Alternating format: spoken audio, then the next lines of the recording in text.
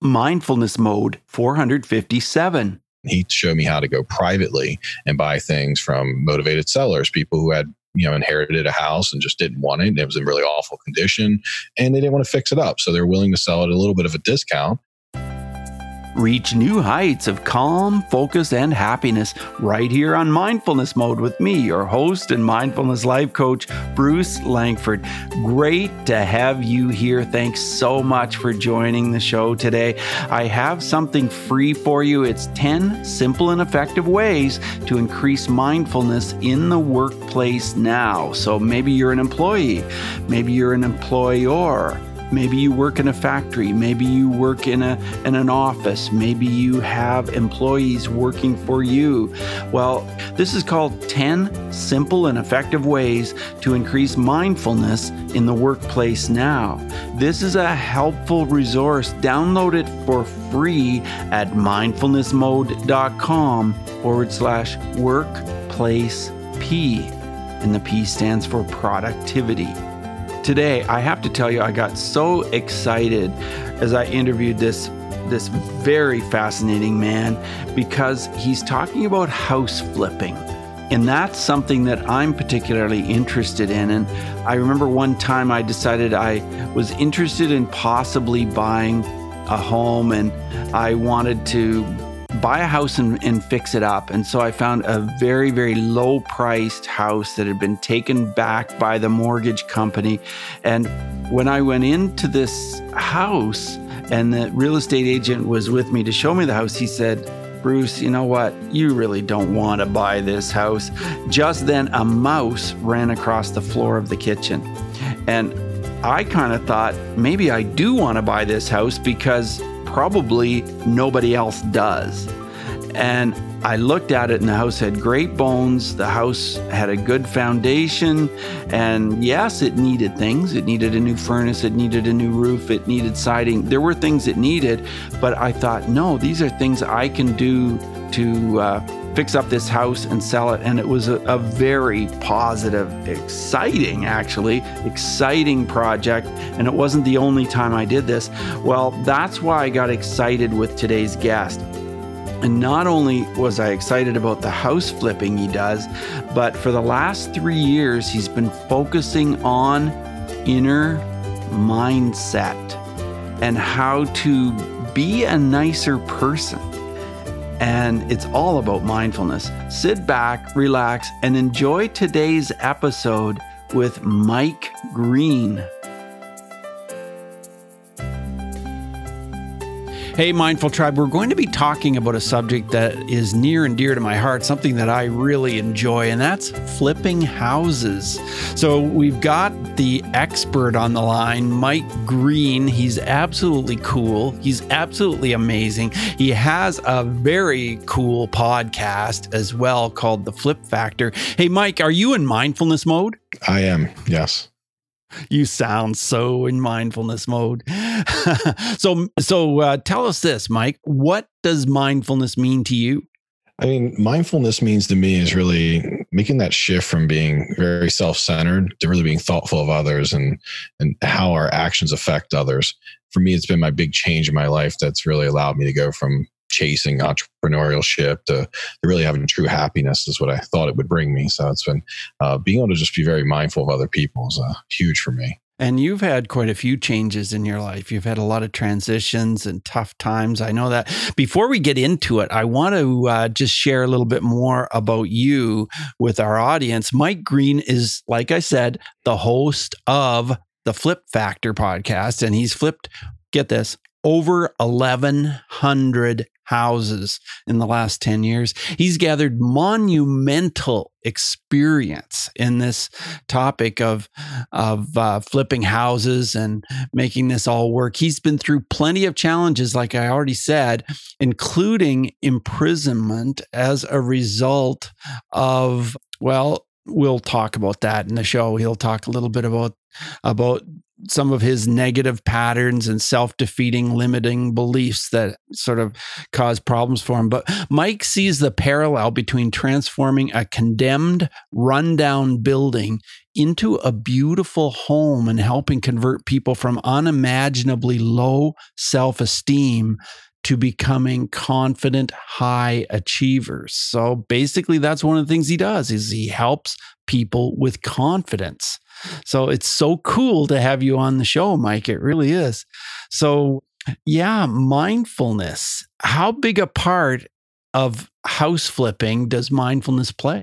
Well, if you had asked me like 7 years ago, I would have thought none. And that's why I always work so hard to be successful. And then when I really made my big shift into truly having what I would call this next level of success that a lot of us don't find, it was when I started working on emotional intelligence and mindfulness and being thoughtful of others and not realizing that my agenda is not everything, that it has to be aligned with other people's agenda too, in order to really truly have success. And from that, I've been able to let loose of what we call perfectionism, thinking we can be perfect and, wanting to control everything. And they call me laid back Mike now. And they jokingly call my house flipping business, which used to be super tightly ran, a hippie house flipping now. And it's never been better, honestly. We're making more money than ever. I work less hours. I travel. I do a lot of cool stuff. But it really did start. I think it was 100% mindfulness that was able to allow me to make that change. So do you meditate? I've tried it. I'm very, very ADD. So meditation for me is really, I'll do it about 10 minutes and I have a hard time sticking to it because my brain goes everywhere. But when I meditate, it really helps because at least it helps me just get some of my craziness reeled in. So I try to do it as much as possible, but with being an ADD high performer, it is tough. So I mentioned in the intro a little bit about your challenges with mindset. Tell us about that. What kind of challenges did you go through? Yeah, so I grew up in the projects. We're poor, and I imagine this is, I hate to stereotype or put everybody into a group, but as in a poor community, we definitely seen there was more negativity than positivity, and not a lot of great role models. So growing up, the only people I seen making money, which I'd always aspired to be an entrepreneur, were drug dealers and criminals. There wasn't a lot of people who really were like CEOs or anything. You would aspire to maybe just get a job would be amazing.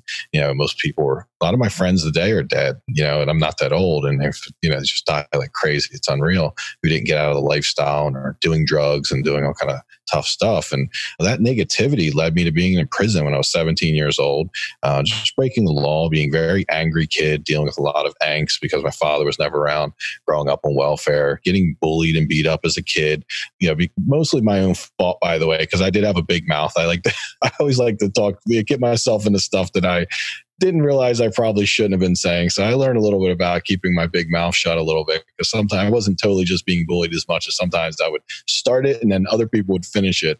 So, then you get in a lot of fights, you get a lot of rough kids in those kind of schools. And so it was tough. And eventually where I made my big changes when I was in prison, I had a lot of time to think and get clear. When you talk about mindfulness, it was probably the first start of my mindfulness and getting that journey of, really self-reflecting and learning a lot about yourself. I don't know if there's a better place to do it because you don't have much else to do. So you really have to reflect on your actions, your behaviors that have led you there and, the negativity. And, I am a very curious person.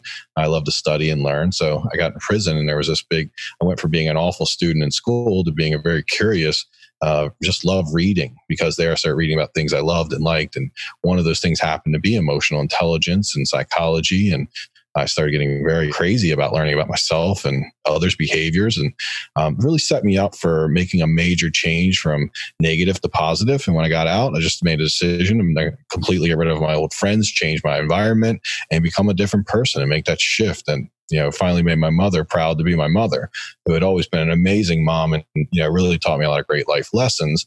But she always fought against my father, who was a negative influence and, comes in drugs and all kind of stuff. And my mom was just a single mom doing her best to raise me. She's just a beautiful person. Still today, one of my role model is someone you want to be kind. She's amazingly kind to people. And every day I aspire to be more like her. And how long were you in prison? 4 years. Yeah, I got out when I was 21. So it was quite a long haul for me. Yeah. And tell us an example of one of those times when you were bullied. What pops into your head, a situation where you were just like, it was just so memorable? Yeah, honestly, I remember being chased home from down to school, and it was a downhill, like you'd run downhill. And I remember running so fast that my feet were coming out from under me, and there's like 10 people behind me, and I would get beat up because I couldn't run. And it was, at some level, I obviously know it's a horrible thing to have happen to you, but everyone handles it a little bit differently. For me, it created some toughness that I've used to get through life, but has also held me back from connecting really deeply in relationships.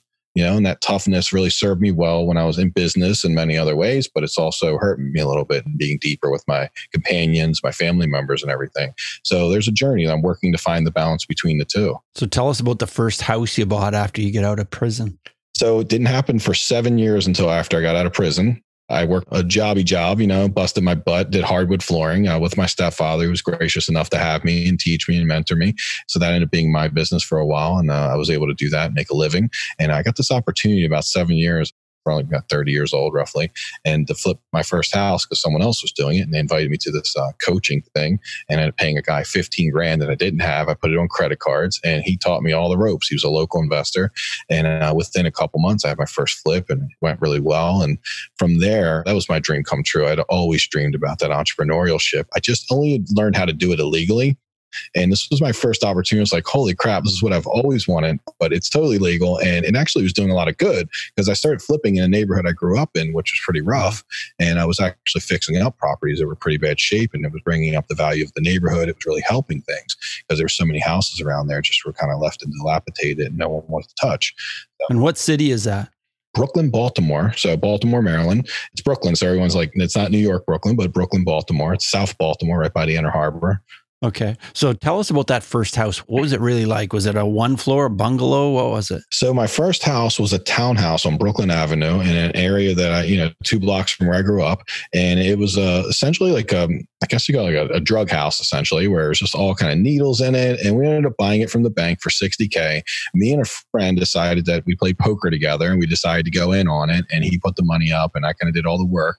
And me and him worked on that house every day for 4 months. So we didn't understand the business side of it. We were doing all the work ourselves. We were hiring people I grew up with that, were kind of characters essentially for $50 or $70 a day to do random things.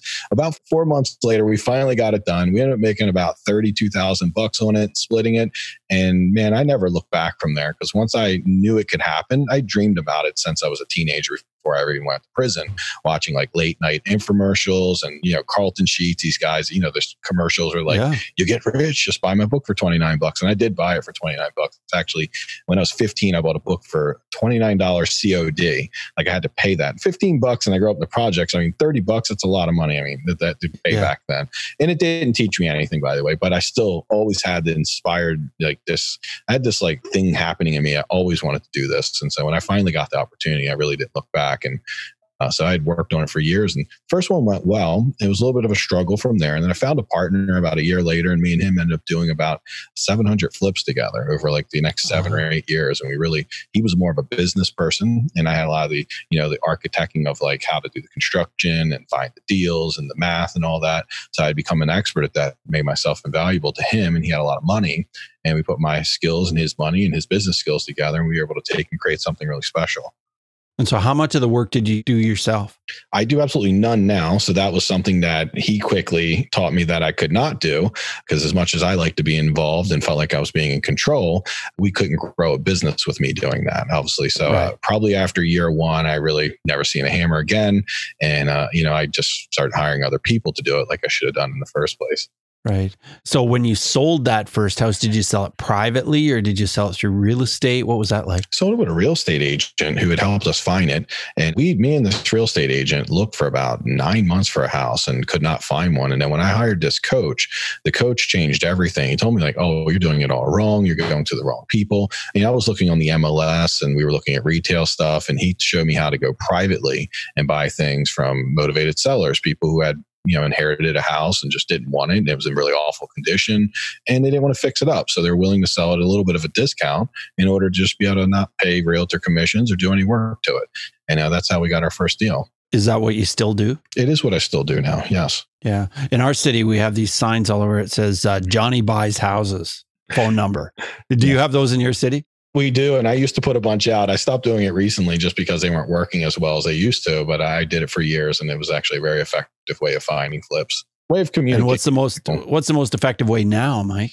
So right now we're back to the MLS and doing free stuff. That's working really well. And we also send letters out to people who are in probate, people who have passed away and have a house they want to sell. And then we also do some pay-per-click, which is, marketing for the internet. Right. And is that mostly on Facebook? Mostly like on Google. Oh, yeah. Like somebody types in, how do I sell my house for cash? And then I pop up, I pay some money to pop up, and then they give me a call and we talk. And so are they mostly single family houses, or are they condos, or just kind of everything all over the board, or what? They seem to be mostly single families is where I've been doing the best. And I think that has a little more to do with the price point being a teeny bit higher. So it's not as easily to get into. A lot of the newer investors like row homes or like, little townhouses, because they're a little simpler. They don't take as much vision. So it's hard to compete when you're competing against people that are willing to pay too much because they don't know the numbers. So what I've done is I found my niche where like it's just high enough, but not too high that it's dangerous, but high enough that it runs off the beginning investor. And that's where my niche is. Once I figured that out, I kept doing it for years and years, still doing it today. And so do you still have a partner? I do not. He bought my half of the company about 3 years ago. And I've been on a really deep journey since then to really get to know myself, emotional intelligence. So a lot of my greatest work has happened in the last 3 years since I've been completely on my own and self-sufficient, and a lot of traveling and learning and really learning more about myself. Yeah, I remember one of the first houses I bought to flip, and thought I really want to buy a house in this certain street. So I started looking at houses, and there's this one, and I thought, it doesn't look bad. So I phoned the real estate agent. I think it was listed. Yeah, it was a take back by the bank, and so it was listed by a real estate agent. And he says to me on the phone, "You don't want to see that." And I said, "Why not?" And he says, "No, you don't want to see that. That's just too rough." So I said, "Yeah, I do." So he took me to the place. And it was a 1-floor kind of century style bungalow. Like, it was kind of cool because it had all this hardwood floor. Actually, it was probably more like pine. So it's probably like a softer wood. But anyway, we were looking through and we were in the kitchen, and a mouse ran around across the floor right then when we were standing there. And I'm like, well, you don't see that too often, when you're showing the house, a mouse runs across the floor. But it had a solid basement.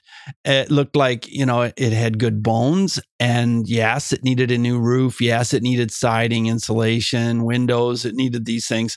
But I thought, this doesn't seem bad. And because it was a take back by the bank, it was like a pretty darn low price. It was listed at $32,000. And I thought, well, you know what? I'm going to offer them like 26. And I got the house. I didn't get it for 26 because we kind of went back and forth a couple of times, but I ended up just putting it on a credit card.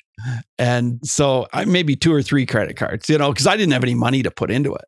And then I got it, and I just thought it was the greatest thing ever. Now, that wasn't my very first flip, but it was a very exciting one that I had. It was so much fun. And I talked to you, and I know that you would totally understand how I was feeling then, right? Totally. I mean, we get paid to bring value to the property. So yeah, you had a great foresight to be able to know, like, okay, it needs some work, but that's what we get paid for. That is how we make money, by bringing a lot of value and making the home beautiful again. Yeah. And on your show, The Flip Factor, I know that you talk a lot about confidence, because I honestly think that's the thing that holds most people back, is because they don't have the confidence, or they don't truly believe they can do this. Would you agree with that?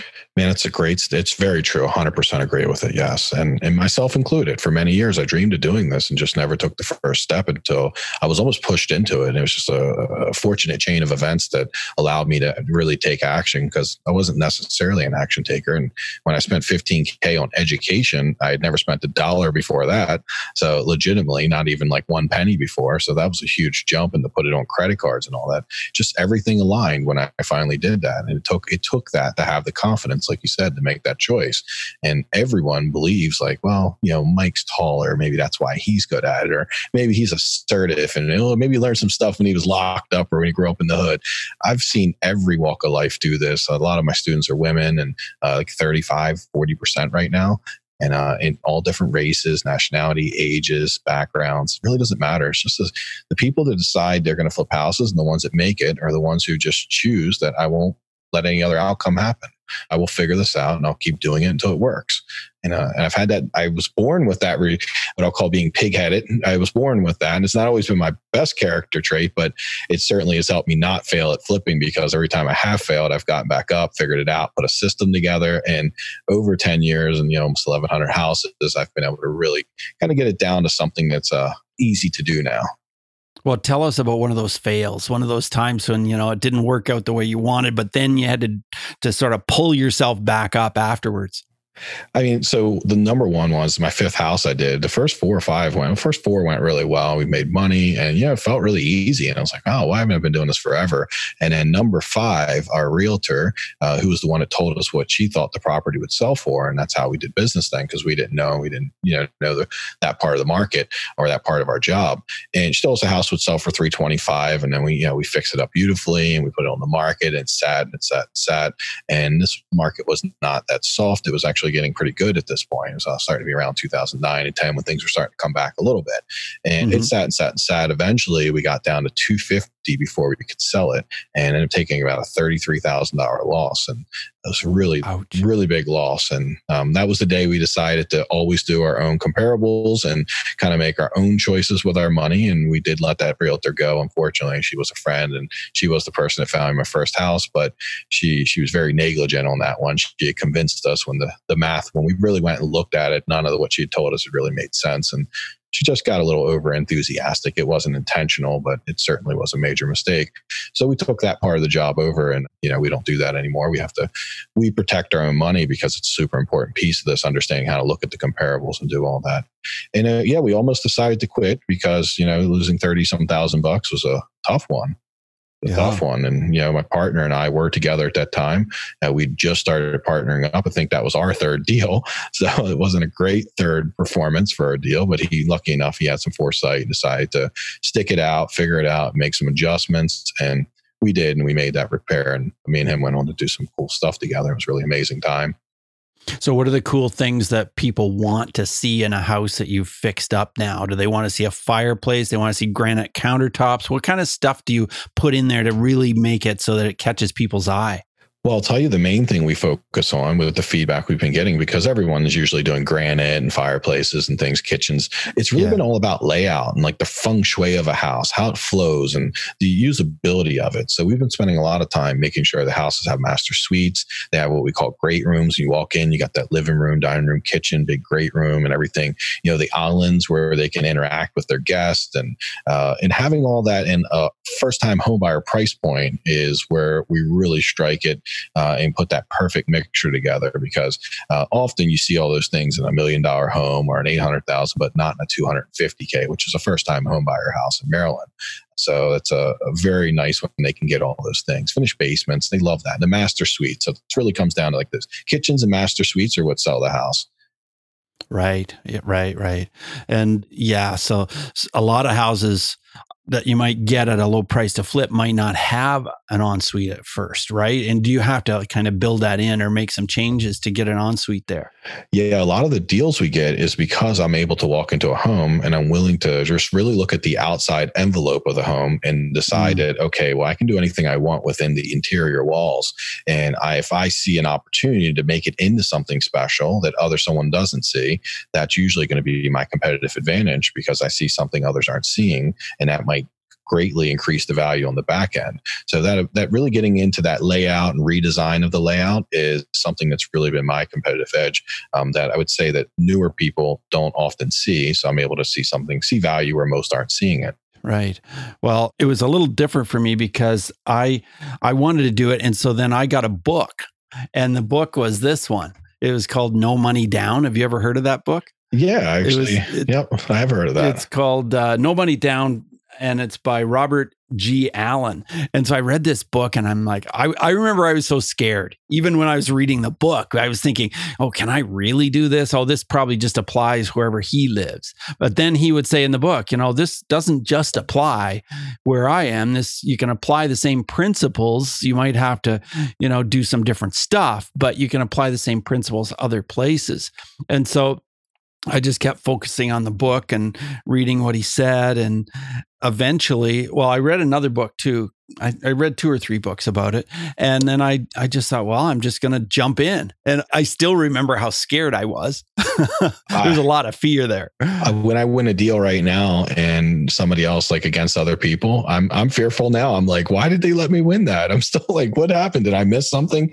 But yes, I try to always stay humble and focused back the way I felt when I was new, because that ability to stay very humble and focused is the key to staying safe these days, because this is a very competitive market, and you want to stay sharp, and you don't continue to work on yourself when you start getting cocky or thinking everything. You got to very much. I've made a shift about 3 years ago when I went on my own to realize that this house flipping thing, I might be considered really good at it and winning a lot of awards and stuff, but I really have taken on the position that this is going to be a lifelong journey for me, that I'll continue learning for the rest of my life, and there will be really no getting to the top. It'll just be a constant journey to being good enough at this to make a living and not having to go get a job again, which is my worst fear. Yeah. So did you end up then buying other kinds of properties, like apartment buildings or commercial properties or anything like that? I've always wanted to. And the reason I've not done that, probably a little bit of fear too. But also I read this book called The One Thing by Gary Keller, and it talked a lot about doing your one thing, like Michael Phelps, become great at something. And every time I started to get into commercial or apartment buildings or rentals, I found that my flip business started performing poorly. So I realized I do better when I just decide to be great at one thing. So I've all the time I would have been spending going down these different paths and, doing all these different things that are kind of cool to me and a lot of fun, I decided to actually refocus into just getting a lot better at flipping and really getting a high level of mastery that very few have. And that's been how I've been able to create these results, is that it's been all the focus on it. Really, because I've taken it because you can make a lot of money being in like a level 4 flipper. You can make hundreds of thousands a year. Most people will never even get to level 6 or 7 because it's just not necessary. But I've just kept working. I really want to be at a level 10 one day where I have complete understanding of the business and it's not as painful. And one of the things that starts to happen when you get like level 7 as a flipper, it stops being stressful. Right? Your contractor's not showing up and all the crazy things we deal with stops being stressful because you understand it's what is. It's like going into traffic at 5 o'clock on a rush hour, right? It's going to be some traffic. Don't complain about it and just add it into the equation. Yeah, I totally get that. Yeah. So if I were listening to this show today and I thought, geez, I've always wanted to do this, but I don't know, how would I do it? Tell me, what would you do if I contacted you to get you to help me? What would be the first steps and what would that look like? So first steps for anytime I work with anyone is that we build out a plan that's based on their personality. One of the things that I found for me personally, working with a lot of coaches over the year and being a student myself, is some coaches got a lot better results with me. And it was the ones who recognized like my certain personality and my very specific way of I enjoy doing things. And when you build a business plan for flipping houses, there's many ways to do it. That's why there's so many different coaches, so many different people. But there's very few coaches that actually dive into like, what does Bruce really love doing? Because if we can find what you love to do and then figure out how you're going to make money flipping houses doing that, then you're going to be great at it.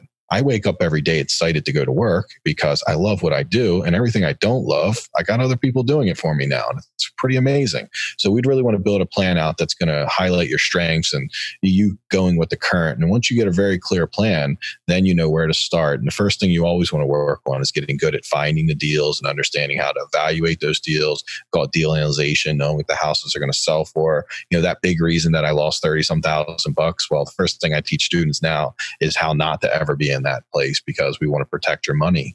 And it's very important that the first deal you do is set up for success so that you can make money. And if you do, like I was very fortunate to make money on my first one because I didn't totally know what I was doing. But when you make money on your first one, then it gives you that momentum to keep going. Right. So we want to really set that up for success. So everything's geared around like picking the right deal, getting in that right place, that right mindset. Well, I know your website is theflipfactor.net. So Mindful Tribe, if you're listening to this, get yourself over to theflipfactor.net and check out what Mike is offering there on the site. Mike, I think it's just the coolest thing what you're doing. And then you mentioned earlier that in the last 3 years, you've been focusing more on you and your mindset. Tell us about that. So I took a training about 2.5 years ago, a place called Choice Center in Las Vegas. It's emotional intelligence training, kind of an experience. It's about 6 months long, a very hard leadership program. And we dug into some deep stuff, and there was a lot of great exercises that really put a mirror up to, how I was living my life and where my relationships were. And I realized that if someone had asked me, I'd probably be, oh, my relationships are fine. But when I really had an honest assessment of them, they weren't as good as they needed to be. With the people who really mattered most to me, my family, my key people in my business that have been loyal to me and done so much great work for me. And, wives and girlfriends at the time, and led to being divorced. All those things weren't happening because I was not being the best partner and best person to be around. I would say I like being right. I think a lot of us do, and found that was breaking rapport when I wanted to be right too often. And, and I wanted to be a perfectionist. I wanted to be in control. And I learned to let loose of all that. And as I started doing that, my flipping business, my income doubled, which was amazing. But more importantly, my work hours went from 60 hours a week to 20 hours a week, because I started learning to trust other people and allowing them to, I started empowering people and allowing them to learn awesome things and do it themselves. And they could make some mistakes instead of me worrying about controlling and making sure there's never a mistake. So it was a big thing. I started really thinking of others first and myself second, knowing that, there's plenty of time for me. And I've spent a lot of years focusing on me, and it's time to start giving back in a big way. And sometimes it doesn't always have to be charity, but for me, it was just giving back to the people that have really been very important to me over these years, supporting them and loving them. And that really made a big difference. My relationships from my contractors went from like a 5 to a 10. My key players, some of them, I realized we didn't have a relationship and we had to move on and separate. And some of them, it was better for them to go do their own thing. And I supported them in that. Instead of being upset with them for leaving, I was able to say, man, let's help you do that. Let me be like part of you doing something amazing. And that's how I led into coaching. And that was when my coaching started 3 years ago, because my coach asked me, like, now that your business is in shape and everything's going amazing, like, how will you give back? And I told him I always loved helping other people that way. I've seen people get great results and it changed their lives like it did change my life. And I love watching that and being part of that. So I don't, and so I keep the money piece of it's very small. Do charge for it because people have to pay or they won't usually follow through with it. But I make sure it's very reasonably cost so it's accessible to the average person. And I still get to flip. I'm actually in the business, and my business has been amazing because this environment I've created with my students and everyone else, we're all working towards this common goal of being better people, better house flippers, better business people, better family members.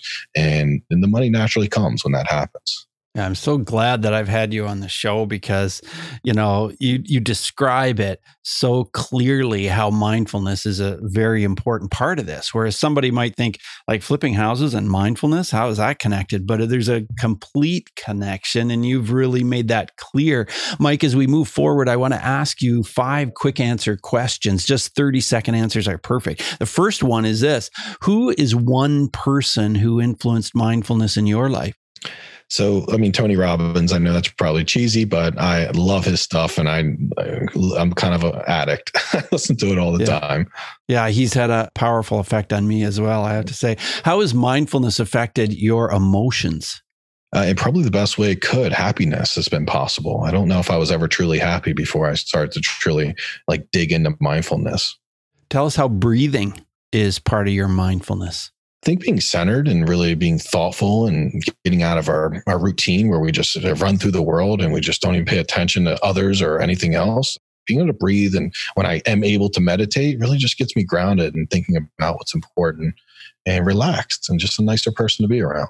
And do you recommend any kind of book at all that can help with mindfulness?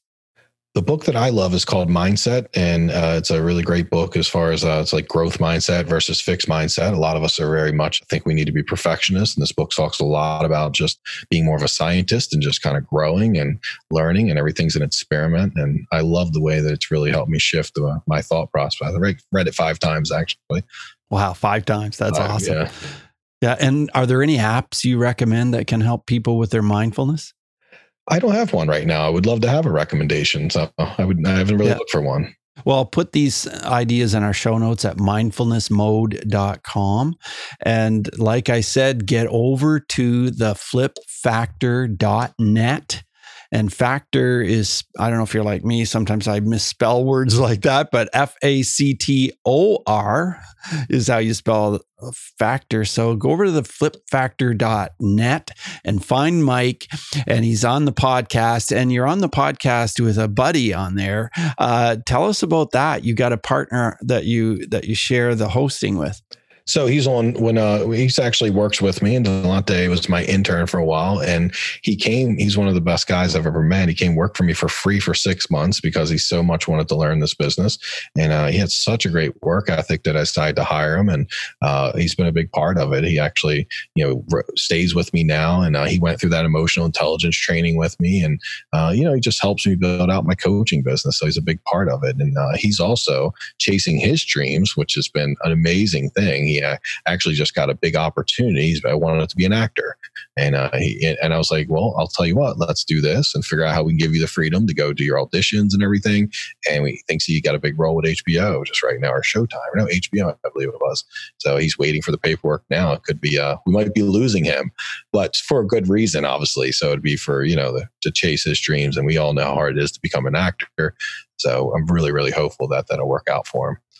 That's very cool. And is he the one that did the little rap at the beginning of your show? He's not, actually. He was someone from Fiverr who was really awesome at it that we met. So we paid somebody like $100 to do it for us. That's cool. Yeah. It's just a cool vibe, the whole show, and it's very easy and relaxed. And yet you teach so much stuff on there about flipping and investing and about confidence and mindset. So it's really awesome. Thank you, Bruce. So Mike, it's been great having you on the show. Thank you very much for being here, and have a great rest of your day. You too, Bruce. Thank you, guys. Okay. Yeah. Bye now. Hey, do you work in corporate, or do you have a team of employees?